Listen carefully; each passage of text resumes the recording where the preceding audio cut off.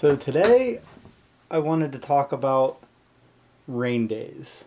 My name is John. I am one half of the Hardscape Nerds, and Amanda's not with us today. She is out interviewing prospects, actually prospective employees. So yeah, today we're talking about rain days and why hardscapes, because we skate so hard.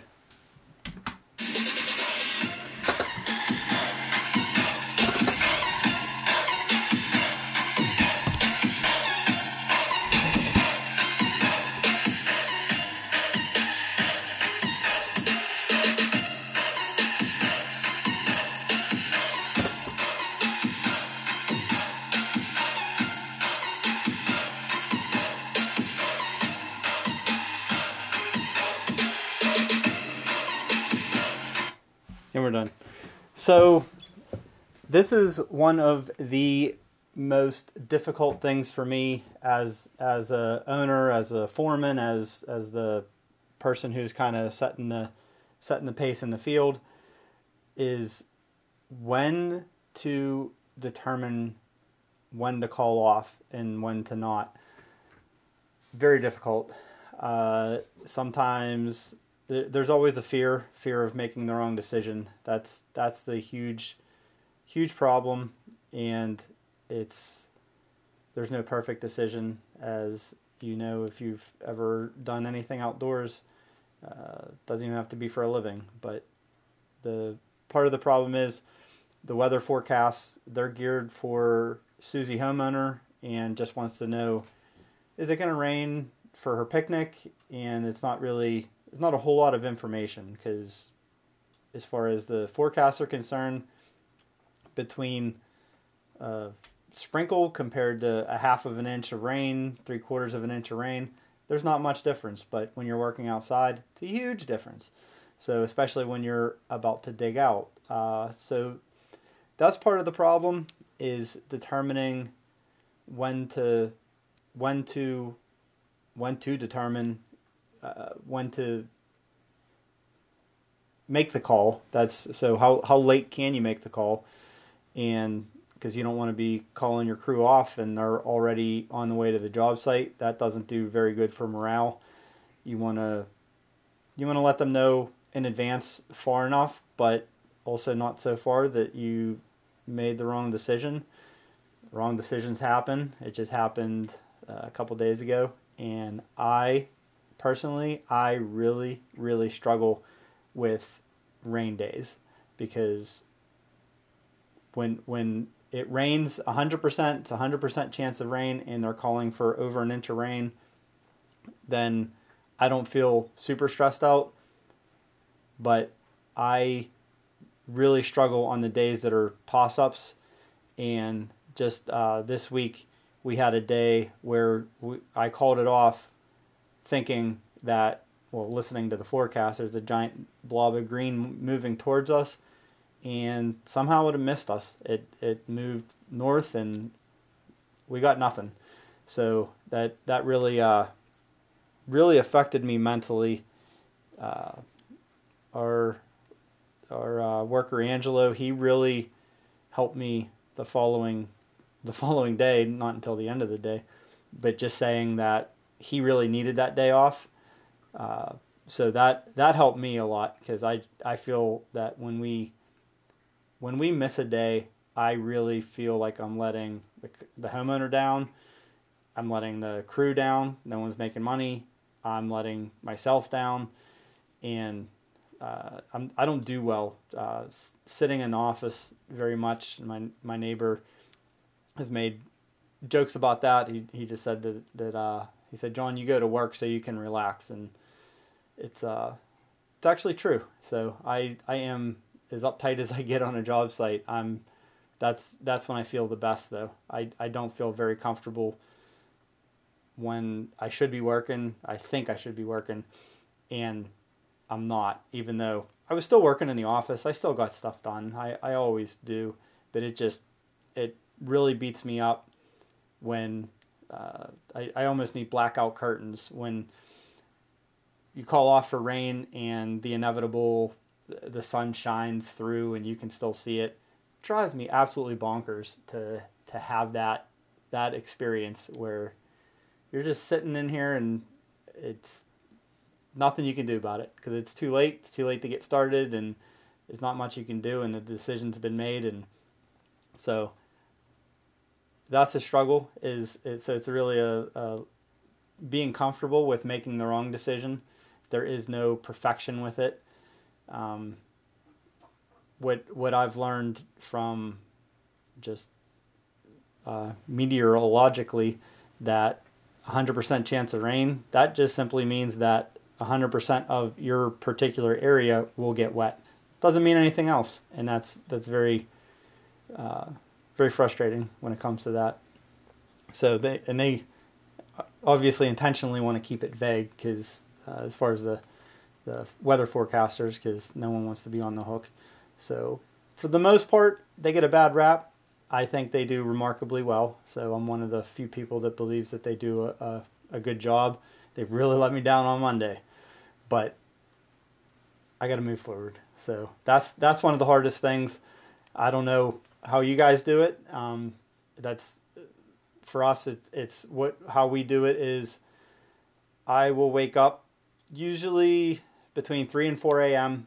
I just naturally wake up that early, and it started with snow plowing, and it just I just never went back to, even though I haven't plowed in probably 6 or 7 years, I still stuck with the routine because I realized that I'm a morning person. I mean, it's getting so ridiculous that I'm becoming a night owl. Sometimes I'll wake up at 2 a.m. So yeah, it's getting a little obnoxious, but hey, whatever. If I can't go back to sleep, then I just try and get up here and try and get something done. So, but wake up at around 4 a.m. and watch the weather from the previous day, and then watch it comes on at 4:45, and then I will watch that, and then I will try to watch all 3 of our local news channels to see what they say. And it definitely is not ideal to watch so much. I found that the less I watch the weather, the happier I am, and I kind of adopted the phrase, when in doubt, we go out. So if we're not really sure, I go out. Part of the problem was I had some stuff that I could have done, and that's what's rough, being the person to make the call and also be the one who's looking at estimates and working in the office. You might shy towards, yeah, I could really use this time, instead of trying to focus on the field, and the field is where you actually make your money. No one pays you to sit in an office unless you're a salesman, and that's pretty much the only exception. So yeah, so you have to kind of see what the weather's going to do, but just make a decision, stick with it. It's far better to go to a job and find out the conditions dictate you can't work that day. Everybody walks away feeling that for the most part, most guys feel that it wasn't a waste. I know I feel a lot better. As much as I hate going home at 10 a.m., it definitely feels better than sitting at home and wondering and looking outside every half hour and saying, it's not even raining that bad, or it's not raining at all. So we've recently, in the last few years in Pittsburgh, we've set a few records for record amount of rainfall. It was like the first and the third record rainfalls, and the second had a hurricane dump about 10 inches of rain. So we completely, it was just, for the last few years, we were just getting bombarded with just rain all the time. So we really learned how to work in the rain, and one of the tricks is you have to be careful when you're digging out, but you also have to know how to amend your soils. You almost want to figure on having like number 3 limestone on hand. They're about the size of your fist. if you're dealing, if you know you're getting into something that's wet and you're just going to have to be working through it, that's a good idea. Mortar, Type S mortar. Found out you can even use your sawdust from like your IQ saw and from grinding from your block. You can use that to help dry out, but that requires it to be dry afterwards. So that's what you call a chemical amendment. And you obviously want to use fabric beneath your projects to help bridge any gaps, any soft spots that you might have also. So those are some things. I know I'm jumping around, but I didn't really know how to handle it. This is one of the biggest stresses that I have to deal with. I deal with a lot of stuff, and having to make the call on the weather is, to me, the worst. Getting it wrong.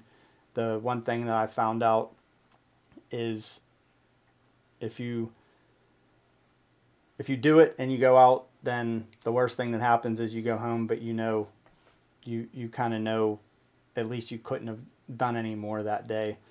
So I've been surprised at how much we actually can work. We had a guy in the Army, and he was in the Army Reserves, and he said that he had a run, I guess a march, scheduled for the weekend, and they canceled it because of the rain. And he said like that we've actually built walls in much worse conditions than that rain. So that made me feel a little bit better that we're at least trying to staying a step ahead of that. So yeah, it's you get down on yourself and try and keep pushing and pushing, and sometimes the weather and the conditions, they just don't let you go any further. So yeah, that's it. And for this verse, it is over here. I actually put it on my wall, so it's kind of funny that I forgot to look at it last week. He that observeth the wind shall not sow, and he that regardeth the clouds shall not reap. That is a very good one to just remember. It's Ecclesiastes 11:4. That one really helps to shed some light on it, to just don't be afraid, and you got to move forward. So thank you both for listening, and share this with your in-laws, your outlaws, that friend who doesn't appreciate personal space. They sure won't bother you anymore.